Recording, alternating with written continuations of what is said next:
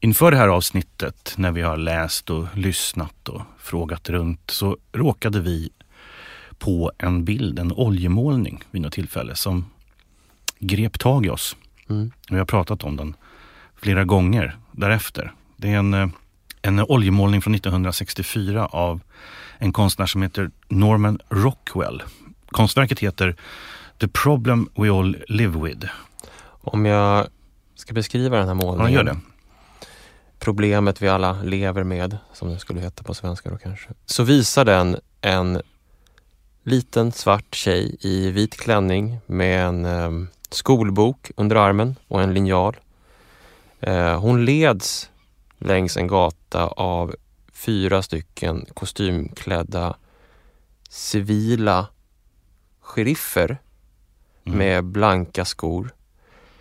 De går som liksom livvakter. Precis. Både framför och bakom henne. Exakt. Och på väggen bakom så ser man spår av att någon har slängt ruttna tomater och skrivit ordet nigger. Det här är en tjej som är på väg till en plats som alla har varit på väg till. Skolan. En rörelse i staden som vi alla lever med. Ett problem som vi alla lever med, men också på något sätt naturligtvis också en möjlighet. Men vi ska prata om skolan i detta avsnitt. Vår kanske viktigaste gemensamma institution. Den institution som alla måste ha en relation till. Och Norman Rockwells oljemålning från 1964 är ju en som ikonisk avbildning av medborgarrättsrörelsens kamp ifrån 60-talet. Den lilla flickan, 6 år gammal, som är på väg till sin första skola heter Ruby Bridge. Och hon är på väg till en skola som bara har innehållit vita elever. Hon har åkt dit i en buss. Hon har alltså bussats till en annan skola än den närliggande skola där hon bor, som då förmodligen framförallt skulle bestå av afrikansk-amerikanska elever. Den här desegregationspolitiken som USA genomförde under 60-70 delar av 80-talet i sina skolor kommer vi att återvända till. Skolan har ju en stark och tydlig plats i våra städer. Och det är också i skolan som vi reproducerar den kultur som vi på något sätt just nu lever i. De utvalda kunskaper och färdigheter som vi tror att nästa generation ska komma behöva. Skolan är liksom rummet där överföringen av den här kulturen sker. Precis, för det kräver en viss formalisering för att liksom göra den här transfern av kunskaper och färdigheter. Och går vi till ett svenskt sammanhang så kan man ju se att den här folkskolestadgan från 1842 som gjorde att alla skulle gå i skolan. Den är ju egentligen en slags byggnadsstadga.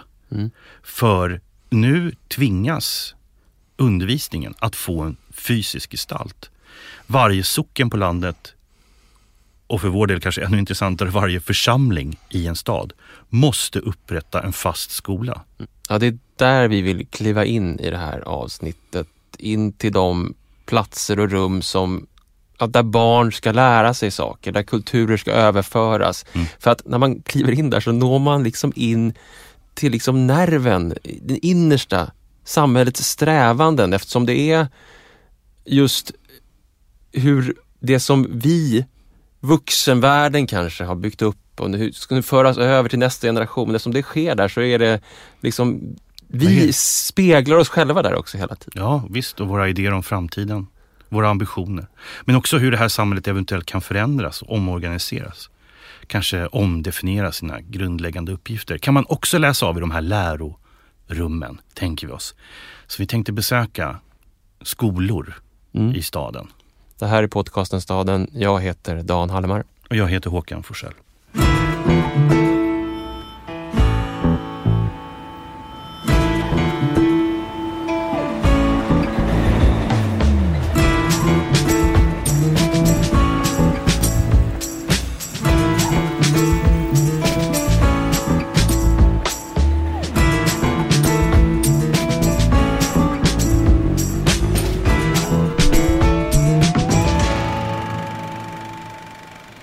Jag ska tala med rektor. Vi får nog en hel del med varandra att göra. Herr Jan-Erik Widgren. Man skulle knäppa av ett levande! Som potta, va? Sadist. Det blir banne med skönt när man blir av med det här eländet. Och ska man slagga. Oj, man ska slagga och krubba. Ge blanka den lilla gamla inrättningen. Kom nu, Vigge. Gå och köpa knasten. Det finns ju en ikonisk svensk film om skolan. Hets. Ja. Ingmar Bergman skrev manus. Stig Gerrel spelar en despotisk, närmast djävulsk lärare. Caligula. Det utspelar sig på Södra Latin i Stockholm, en latinskola. Får bli lite biografisk. Är det Thomas Stanströmer? Nej, men min pappa gick på Södra Latin på 1940-talet och berättade om en lärare som de hade där som de kallade för Svarte Satan. Som lär ha varit förebilden för Stig Gerrels Caligula-karaktär i Hets. En intressant sak med Hets, det tycker jag är den här relationen mellan skolan och omgivningen. Att alla som träder in där träder in i ett slutet rum. Det är som att det inte finns någon väg ut. Det är ju snarlikt fängelset som så att säga institution. Du är kvar där inne. Du är underkastad. Och när vi är där, 1930-tal, 1940-tal, när samhället så genomgripande har förändrats, masskonsumtion, masskultur, folklig kultur har liksom sopats ihop i den här staden, så förstår man den här disciplineringen som man upplever blir nödvändig för att så att säga de här barnen inte ska vara förlorade till gatans kultur. Och samtidigt liksom att spänningen blir ännu hårdare någonstans mellan just den slutna skolan och den omgivande staden som går igenom starka förändringar. Om vi ska hålla oss kvar vid de här latinskolorna så var ju de väldigt konservativa, liksom allmänna läroverk. Ursprungligen också bara för pojkar. Och under 1800-talet när man började bygga flera latinskolor, väldigt stora, liksom, monumentala skapelser, så tog ju de samma form som du nämnde, fängelse till exempel. Ja. Det var ju liksom en liknande form. Stora sjukhuset, lasarettet, vårdanstaltet, ett museumet också. Alla de här delade arkitekturstil vid samma tid. Jag tror det faktum att just latinskolan var väldigt enkönad, att det var pojkar som gick där framförallt, och att latinet var ett enkönat språk. Pojkar lärde sig latin under väldigt lång tid. Gjorde det där till väldigt speciella, just stängda institutioner som fick liksom egna lagar och regler. Framförallt som har en tendens att dyka upp när män i stora grupper liksom umgås tillsammans, så uppkommer ju initiationsriter. För vilken plats i hierarkin man ska ha och sådär. Och att det fanns ett latent våld inne i skolan, det är ju liksom präglande för skolan sedan en lång tid tillbaka. Och just latinet och grammatiken var förknippade med våld sedan flera hundra år tillbaka i ikonografi, alltså i avbildningar av ämnet latin och grammatikundervisning, så var det ofta en lärare som stod med en piska. Liksom. Alltså det här uttrycket att man ska banka in någonting, det hade liksom väldigt smärtsam liksom, bokstavlig betydelse under lång tid. Våldet fanns inne i skolan och kom från läraren som liksom ett sätt att det som gör ont, det kommer du inte glömma. Men då finns det här så att säga rummet, den här skolan, den här platsen som är monumental, och så när man tittar på den idag tycker jag man nästan lite grann ändå kan avundas att den får en sån central och så upphöjd plats tillsammans med museerna, tillsammans med de stora vårdinstitutionerna, så är skolan betraktad, för den är ju också ett i alla fall de högre läroverken, de som ändå befann sig på liksom då hade man kommit upp i rang, det var liksom inte folkskolorna, vi kommer att prata om dem också, de hade ju en helt annan lägre status, men här är det ju samhällsbärande. Ja, men de är också rum för klassresor. Ja. Och det som finns inbyggt i den där möjligheten, det är liksom den utopiska idén om att man kan bli någon annan, eller man kan bli någon. och den här disciplineringen, att man inte ska tro att man är någon. Det är liksom hela tiden den där växelspelet mellan de två sidorna, mellan frihet och förtryck någonstans. Om vi ska ta upp ett annat spår som jag tycker är intressant, det här med latinskolan. Om vi håller oss kvar vid tiden för Caligula och hets och liknande, 30-40-tal. Och stannar vi norra latin, som ligger vid Drottninggatan i Stockholm. Ett högre allmänt läroverk för gossar på Norrmalm som det hette. Byggt 1880 och som var skola i närmare 100 år. Det är ju uppenbart att en sån skola inte hade en direkt och omedelbar liksom knöt an till verkligheten utanför. Nej. Utan man var tvungen att, för att liksom kunna leka samhälle och kunna leka verklighet, lämna skolan och göra ett experiment någon annanstans. Det finns en fascinerande berättelse om just ett parallellsamhälle som eleverna vid Norra Latin startade under 30- och 40-talet. Ja, ett experiment med det fascinerande namnet Pojkstaden. Ute i Stockholms skärgård. Norra Real startade ett sommarhem i skärgården som skulle finnas ända fram till 1965. Och idén med det här var att skoleleverna på sommaren skulle bussas ut i skärgården för att där förstå verkligheten. Och Pojkstaden upprättas liksom som ett sätt att fly från den verkliga staden och från samhället. Men den försöker samtidigt simulera en stad med alla institutioner, domstol, polisväsendet. Den skapar ett valutasystem, den har tidningar, den har radio. Unga gossar kommer ut i skärgården, Stockholms norra skärgård, och får olika roller. Någon jobbar i postkontoret, någon blir redaktör för tidningen, någon får till slut anställning vid det som skulle kunna vara en ordningsmakt eller en polismakt. Någon fördelar telefonsamtal, sitter i växeln. Man bygger upp ett helt litet samhälle där. Och den som gör det här, det är en tidigare elev i skolan som heter Sigge Bruse, som så småningom kommer att bli inom den här lilla kretsen av gossar närmast legendarisk. När dödsrudan skrivs över Sigge Bruse 1989 så skriver de om honom som vår ungdoms Stålmannen, Fantomen och Mandrake i evigt existerande person. De här superhjältenamnen som kan tyckas lite antikverade idag är typiskt för den här serietidningsgenerationen på 40- och 50-talet. Och Sigge hälsar de eleverna välkomna till Pojkstaden vid Ålands hav med följande tal.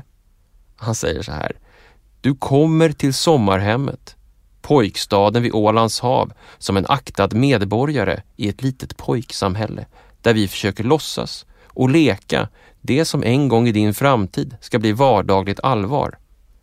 Vi försöker organisera vårt sommarhem och leva där som man lever i det verkliga samhället utanför vårt staket. Vår stadsverksamhet är visserligen en lek, men en lek med allvarlig bakgrund. Men samtidigt som vi leker gör vi nytta. Vi bygger för framtiden. Kan hända blir du inte genast ledamot av stadsfullmäktige, sjukhusdirektör eller radiochef på sommarhemmet, men i vår lilla stad har varje pojke möjlighet att skapa sig en samhällsställning som motsvarar hans särskilda egenskaper och kunskaper.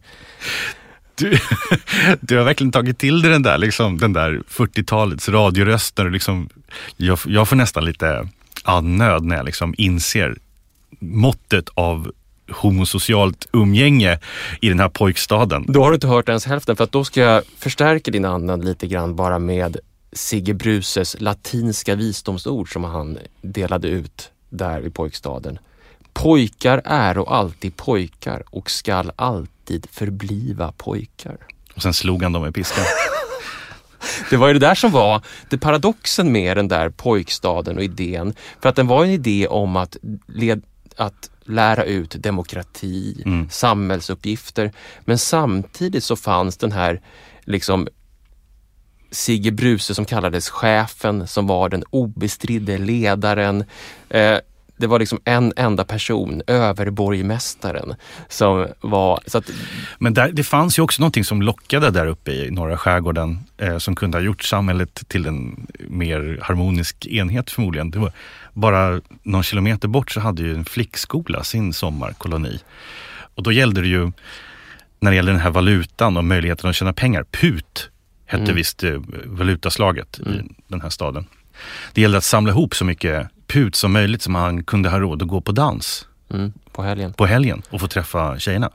Det här har Magnus Härenstam beskrivit i ett sommarprogram. För Magnus Härenstam tillhörde tillsammans med Astrid Lindgrens äldste son Lars bland annat de barn som var på den här sommarstaden. Jo, han beskrev hur arbetsmoralen inför helgen stegrades så att man skulle kunna ha tillräckligt många put för att ha råd att ta sig bort till flickkolonin. Den här märkliga parallellsamhället har Joakim Landahl som är pedagog skrivit om i en bok som heter Stad på låtsas som kom ut för något år sedan. Men det fanns ju också föregångare till den här sommarstaden och det kom från flera håll. Där just det här behovet av att lära sig någonting om det verkliga samhället i skolor som hade blivit allt för formaliserade i sin processen av att pedagogiskt föra över det som var viktigt från en generation till en annan. Bland annat var ju USA väldigt tidigt ute i att omkring 1900 grundades så kallade school republics. Och det här var en rörelse som försökte att praktiskt omsätta idealföreställningar om skolan i någon slags samhällsgemenskap i miniatyr. Och de här school republics, de grundades i flera amerikanska städer och var understöddes av då typ viktiga män som Theodore Roosevelt och den konservativa rörelsen Patriotic League i USA. En av de viktigaste skolrepublikerna fanns i New York och det var ett experiment där över 1000 rysk-judiska invandrarbarn skulle organisera sin skola så likt en stad som möjligt. Alltså med valda företrädare och strukturerade arbetsdelning och jag tror även de hade en slags valuta faktiskt. Så, och här fanns det ju då en slags socialt förebyggande motiv hos företrädarna i The Patriotic League som finansierade det här. Så om barnen förstod att de hade blivit medborgare, att de hade blivit medborgare i ett nytt land, att de hade ansvar för den stad de hade flyttat till. Alltså de lär sig civilt agerande i tidig ålder. Då skulle man också, tänkte man, slippa många av de här problemen med kriminalitet och utanförskap som man hade i de större städerna i början på 1900-talet. Så i USA så kom de här idéerna från konservativt och patriotiskt håll. Men sen dök idén också om skolsamhällen, om parallella städer bestående av elever också uppe i Tyskland under mellankrigstiden till exempel. Det fanns en pedagog som hette Kurt Löwenstein som hade en Kinderrepublik Seekamp på mitten av 20-talet. Och den här var den var inte alls då på det sättet bevarande och skyddande utan den skulle snarare lära ut samhällskritiska och socialistiska sätt att styra en stad på. Där man då byggde upp och lärde ut en tilltagande kollektivisering av samhället. Även militarisering faktiskt.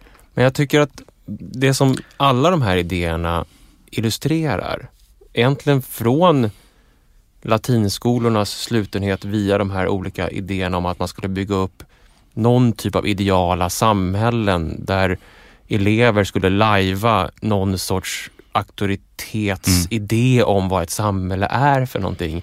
Det är ju att det handlar om väldigt mycket om en sorts, oavsett ideologi, så handlar det om en sorts disciplinering, att förstå sin plats, att veta ens gränser. Även om det skulle vara en revolutionär teori så är det fortfarande en sorts auktoritär överföring av kunskap. Och det är också en sorts slutenhet mot världen runt omkring. Ja, precis. Den återkommer ju bara. Man har bara flyttat på själva scenen för den. Den är fortfarande sluten, icke-transparent och liksom har bara upprättat ett par nya regler som det gäller att följa. Liksom mer eller mindre slaviskt.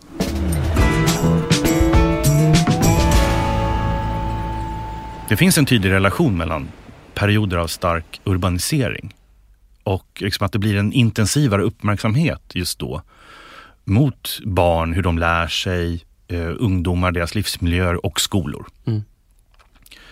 man ska backa bandet lite grann och ta ett exempel, så var ju den europeiska stora urbaniseringsprocessen omkring decennierna omkring 1900 var ju problematisk för den äldre formen av skola, den som vi har pratat om också, som var ganska sluten, som hade formaliserat väldigt mycket, men som inte tittade särskilt mycket utanför skolans murar om vad som för sig gick där. Och när samhället då förändrades väldigt starkt så uppkom ju ett oerhört förändringstryck mot skolan, att någonting måste göras och så. Det var så svårt att prata latin på spårvagnen. Ja, men jag tänker på de enklare, jag ska ta de enklare skolorna nu, folkskolor och liknande. En del pedagoger såg ju storstaden, framförallt den industriella storstaden, som ett verkligt hot mot skolgången, och ville gå ännu mer i riktningen mot isolering för att verkligen vara säkra på att man kunde liksom formalisera och föra över rätt kunskaper till barn. Fantastiska idéer och experiment som utfördes i början på 1900-talet, där man då hade olika idéer om formen för den nya framtidsskolan. Det finns min speciella favorit är en tysk pedagog som heter Berthold Otto, som ville att man skulle liksom bygga olika former av undervisningsförstäder, som han kallade för. Egentligen som trädgårdsstäder som skulle vara utanför de stora städerna. De skulle vara nära natur och fria aktiviteter, lite så här internatliknande. Och så skulle det gå skoltåg varje morgon ifrån de centrala delarna av industristäderna, som tog varje barn ut och hem. Så ut från den här täta, smutsiga, överrika på intryck, den miljön, och hem varje morgon och kväll. Ty då skulle, skriver han så här, ty då skulle storstaden varje dag bli fullständigt befriad från skolpliktiga barn, vilket då var ett ideal som man tyckte var fantastiskt. Den pedagogiska provinsen kallade han de här trädgårdsstadsliknande för städerna, där man bara ska hålla på med undervisning. Den där relationen mellan skolor och flykten från verkligheten, eller flykten från samtiden hela tiden, som vi såg i pojkstaden uppe vid Ålands hav, men som vi också kommer se och prata om mer längre fram, nämligen i den stora vågen av grannskaps- och förstadsplanering som sen kommer ske under 40-, 50- och 60-talet.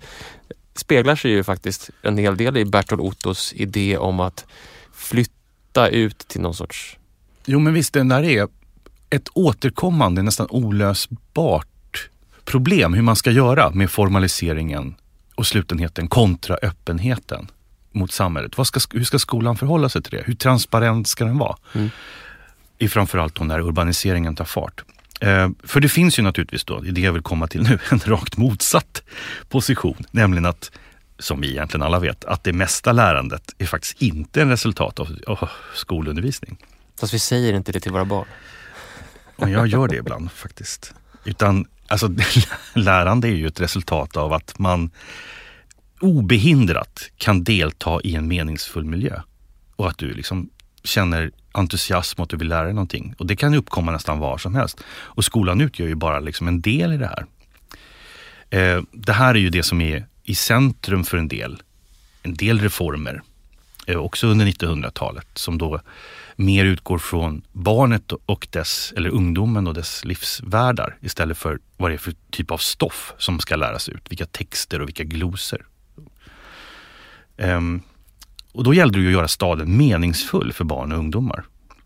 Alltså att göra dem aktiva och kunskapssökande medborgare i den verkliga staden som de faktiskt levde i. Inte i någon påhittat samhälle någon annanstans. Det fanns ju lärare och pedagoger och skolpolitiker i början av 1900-talet, till exempel i tyska och österrikiska större städer, som liksom såg det problematiskt att dra en skarp linje mellan skolan, alltså utbildningsinstitutionen, och samhället i sig själv. Istället så ville man se urbaniseringen att det var som en slags träning för hela samhället, alltså någonting som alla måste underkasta sig. Och då löses den där gränsen upp. Då fanns det möjlighet att lära sig överallt med rätt inställning och rätt pedagogik. Om jag bara ska ta ett exempel från en stad som jag känner till väldigt väl och har studerat under den här perioden i början på 1900-talet, Berlin, som växer lavinartat.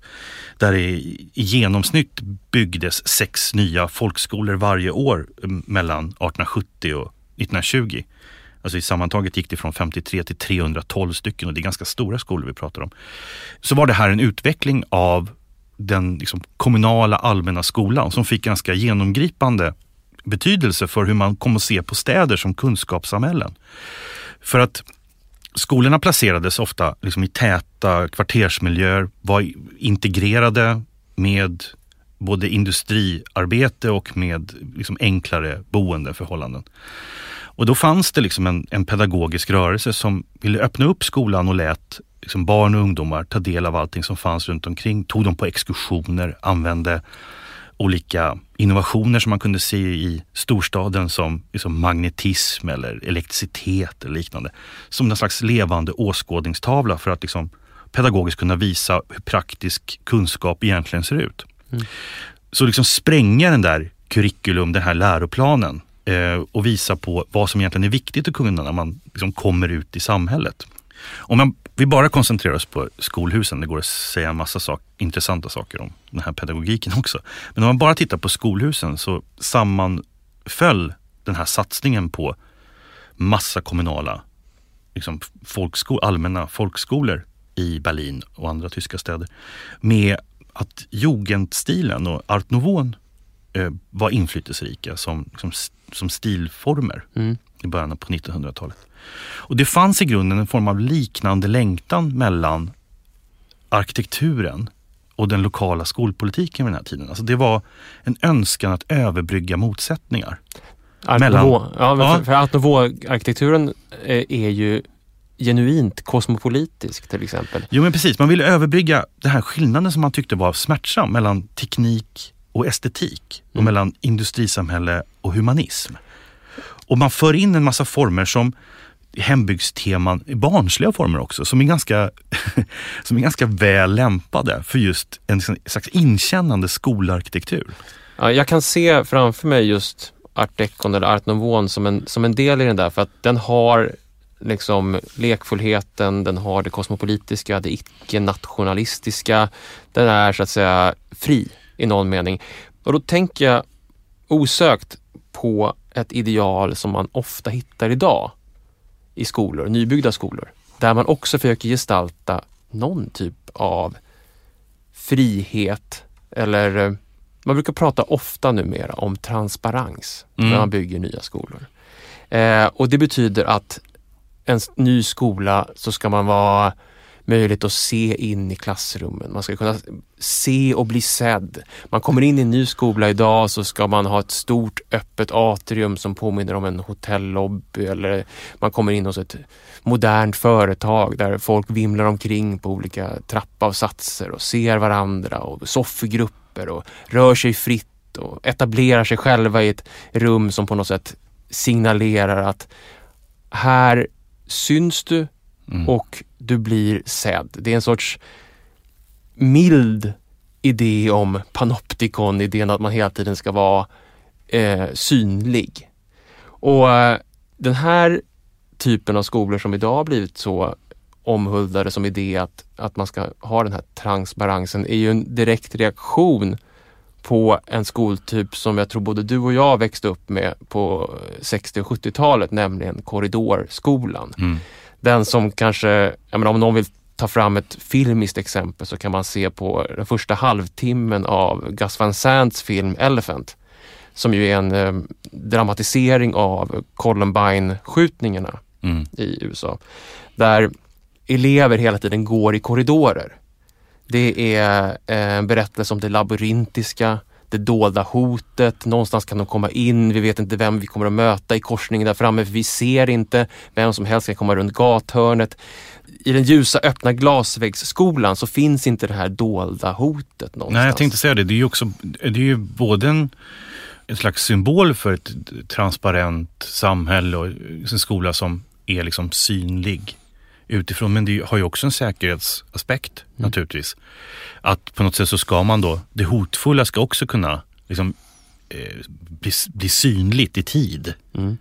Man kan ju planera till exempel lärarrum också sånt att man har liksom glasväggar så att liksom det finns nästan en informell social kontroll som liksom inte är direkt utpekad, att man har ansvar för ett rum eller ett område där liksom elever befinner sig, men man ser ändå liksom, för att man har gestaltat det på det sättet. Och här kan man ju, tycker jag, återigen se hur ett samhälle vill liksom överföra sin idé om hur kunskapsöverföring ska ske.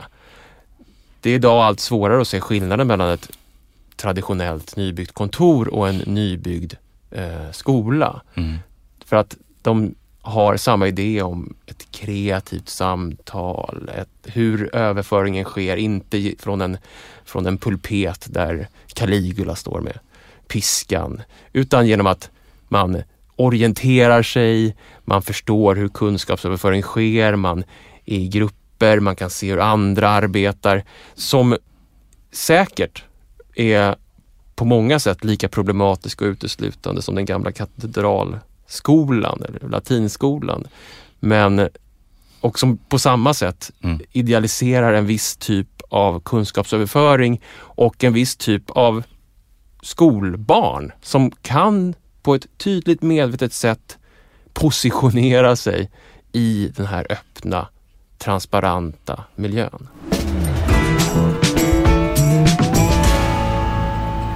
Om jag bara kort får återvända till de här tyska storstäderna i början på 1900-talet, för deras skolpolitik och hur man byggde de kommunala skolorna är verkligen fascinerande, tycker jag. Stora satsningar. Men när jag berättar om det nu kanske det låter som att det var någonting som man hade planerat och att man liksom prioriterade det. Men det var ju precis tvärtom. De här storstadskommunerna var ju satta under enormt tvång. Nästan panikartat var man tvungen att liksom bygga de här skolorna för att liksom få plats med barnen. Och man var ju satt i en väldigt knepig situation. Det här markägandet, det var ett genomkapitalistiskt samhälle där marken kunde användas mycket mer liksom lukrativt för privata investerare än att bygga skolor. Och kommunen hade ingen förköpsrätt på marken, utan man fick ta det som bjöds, vilket egentligen betydde att de här nya skolorna som kom under Jugend- och Art Nouveau-epoken var bakgårdsskolor eller byggdes på så kallade klämd mark. Och de här bakgårdsskolorna, så att man helt enkelt hade en liten representativ, ofta bostadshus för rektor och lärare mot gatan. Men sen befann sig hela skolhuset inne på en innergård, omgärdad av ibland andra kommunala institutioner om man ville samla investeringarna, men ibland bostadshus. Det var väldigt vanligt.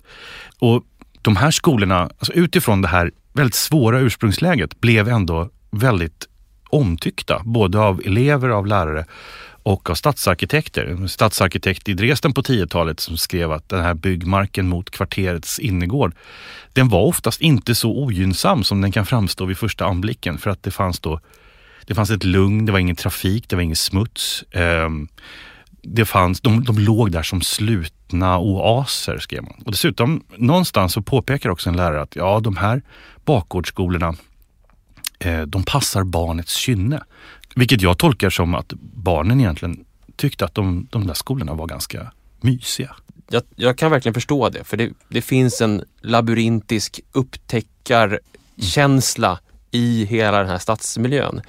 Men jag tänker också på det här med hur ekonomin och den här pressen blir en del i pedagogiken. Att närheten till staden och närheten till det som fanns omkring blir liksom en sorts resultat delvis av en ekonomisk och tvång och så att säga en stark urbanisering.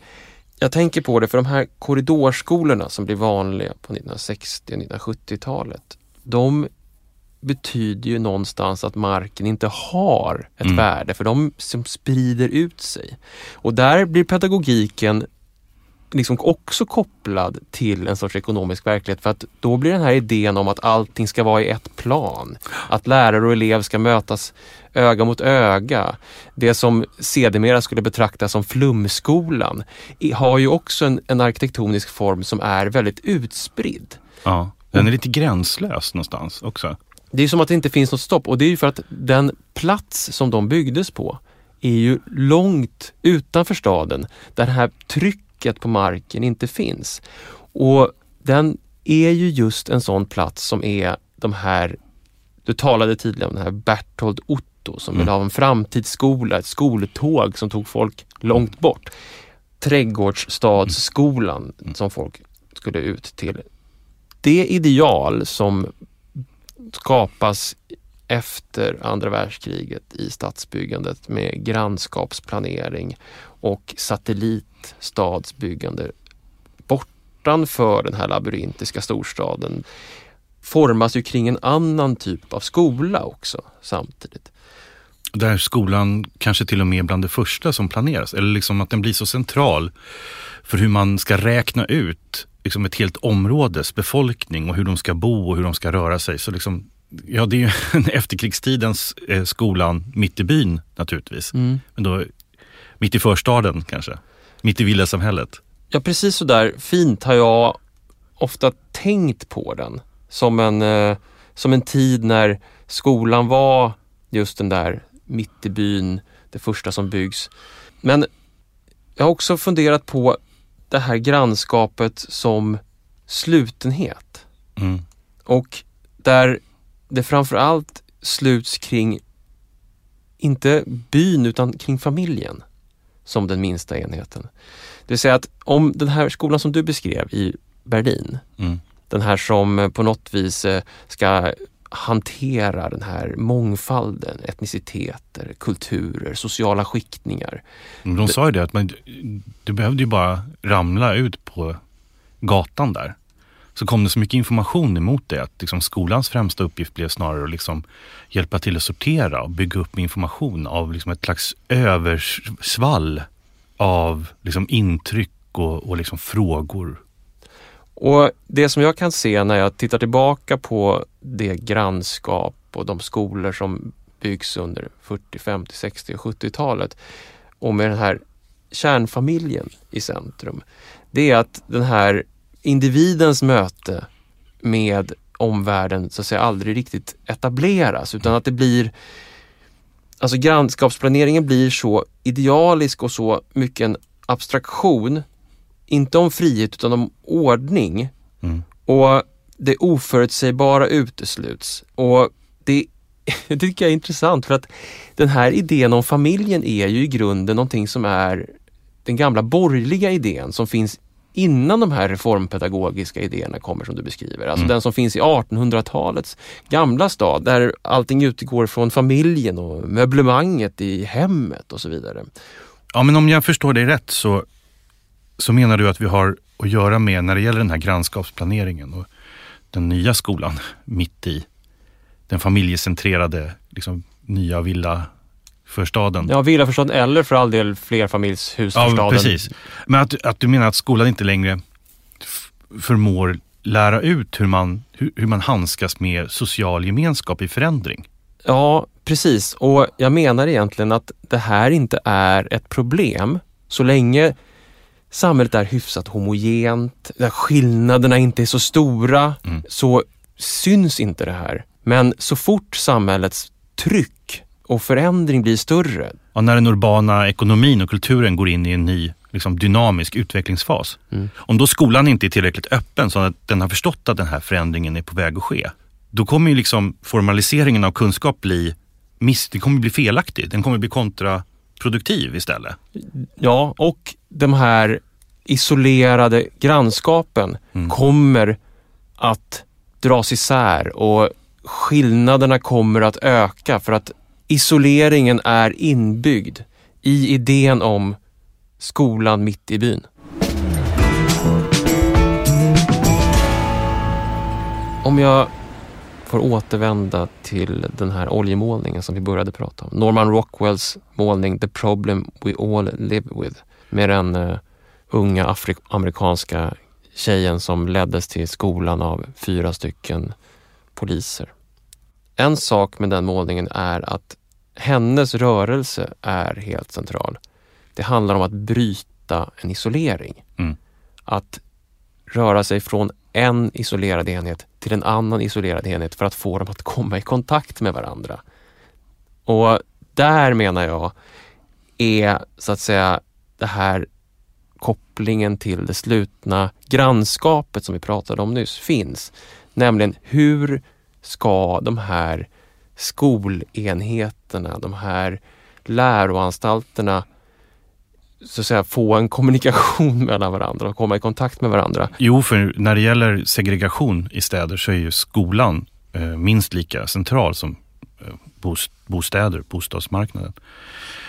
De lösningar man har sökt i olika sammanhang för att bryta den här isoleringen som du pratar om har ju ibland sett ut så att man betraktar liksom hela skolväsendet som en enhet. Och där man så att säga löser upp de isolerade bitarna och börjar flytta på dem så att man ska liksom få en rättvis struktur som oberoende av var du bor någonstans. Och det har ju naturligtvis en stark begynnelse just om vi är tillbaka till den här bilden av Norman Rockwell i ett domstolsbeslut från 1954.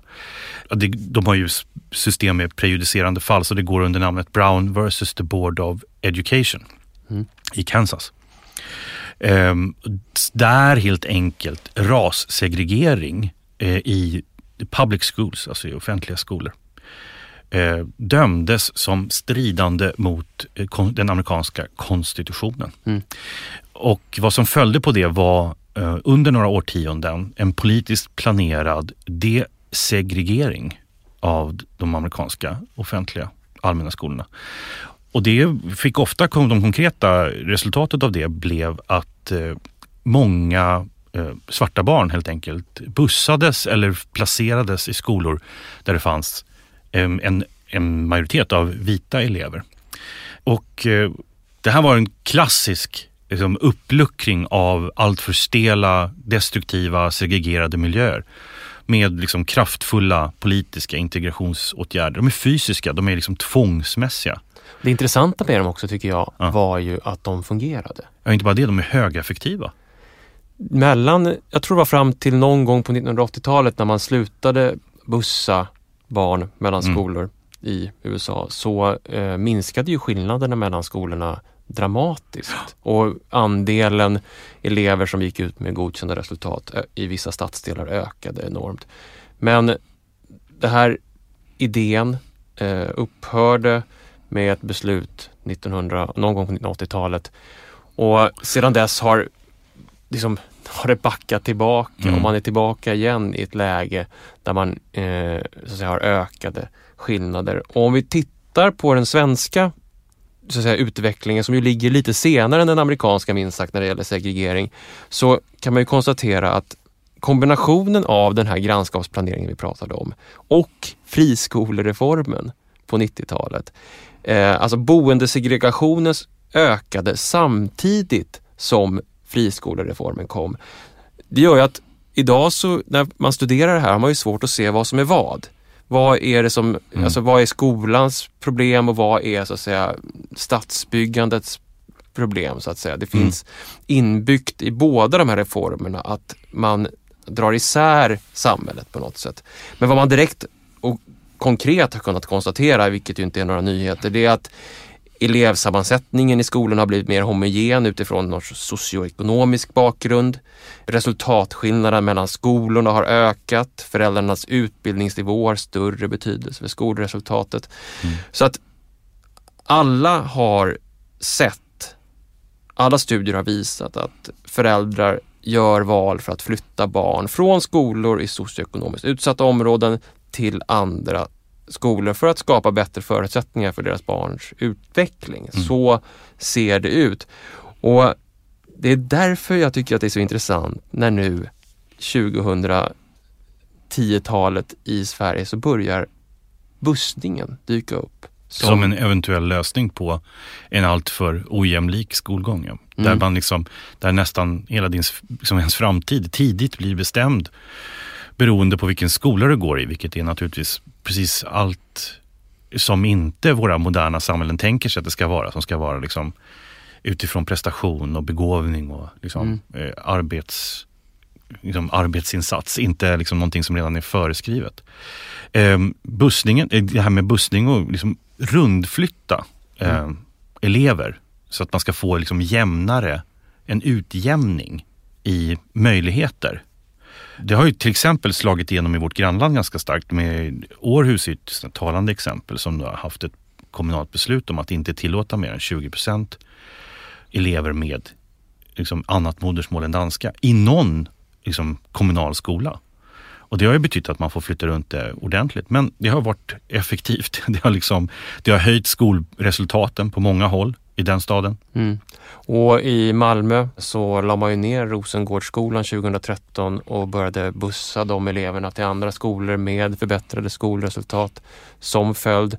Det här är en ganska enkel idé om att det är inget att bli förvånad över att det är inte var du är född någonstans som avgör dina möjligheter att lära dig saker, självklart. Utan får du bara rätt förutsättningar så spelar ju det ingen roll. Och nu har man sett också i Örebro att man planerar att stänga Vivalla-skolan årskurs 7-9 och bussa eleverna till andra skolor med Malmö-exemplet bakom sig för att öka integrationen, förbättra betygen och ge bättre förutsättningar för just elever att lära sig. Nyligen så har ju också våra poddkollegor, om vi får kalla dem så, i programmet This American Life i 2 avsnitt tagit upp just skolan och segregationen och stadsutveckling. Under titeln, precis som Norman Rockwells konstverk The Problem We All Live With, det är verkligen ett program som jag tycker man ska lyssna på. Vi har lärt oss massor av dem. Och en sak som kommer tillbaka i de avsnitten är ju så tydligt att man under en lång tid under 80, 90, 2000-talet både i Europa, i Sverige och i USA har ägnat en väldigt stor bit åt lösningsförslagen till segregerade och ojämlika skolförhållanden i städer. Åt pedagogiska eller administrativa eller politiska lösningar som inte har fungerat. Inom internskollösningar. Att man till exempel har haft extra stöd för de som är svaga eller man har premierat lärare som är duktiga och gett dem bättre lön och liknande. Och det är inget fel med de åtgärderna. Men de befinner sig alla inom den här slutna skolvärlden, och om man då befinner sig i en skola där eleverna kanske inte kan det språk man undervisar på ordentligt, eller att man är så fattig så att man har en massa andra problem som sipprar in i skolan, så visar det sig att det är betydligt mindre effektivt än att just gå tillbaka till den där hårdföra klassiska desegregationspolitiken av att börja fördela elever jämnt över en geografisk yta så att man har flera skolor som ungefär bär lika tunga bördor. Där är ju insikten återigen att skolorna är så att säga en del av en stad. Just det. Och att skolans lösningen på eventuella problem med relationen till den omkringliggande verkligheten inte är att skapa en isolerad pojkstad vid Ålands hav eller en sluten latinskola någonstans i centrum, utan att koppla upp beroendet och relationerna som finns i en stad mot skolans värld. Och det är ju det som är så inspirerande när man hör de här tidiga reformpedagogerna i Berlin på 1900-talet, nämligen den där insikten om att verkligheten, du kommer inte kunna dölja verkligheten för dina elever för att de lever i den. Ja, och barnen och ungdomarna kommer vara så präglade av att det kommer annan kunskap ifrån helt andra håll än de som lärs ut i en skola. Men det betyder inte heller att skolan inte har en funktion. Den ska vara som en medierare. Den ska fånga upp frågor, den ska förklara, bygga en solid plattform någonstans för ett kunskapsintag som kanske sker på en mängd andra ställen i samhället, i omvärlden. Och då tänker jag att skolan inte kan vara allt för olik den verkligheten.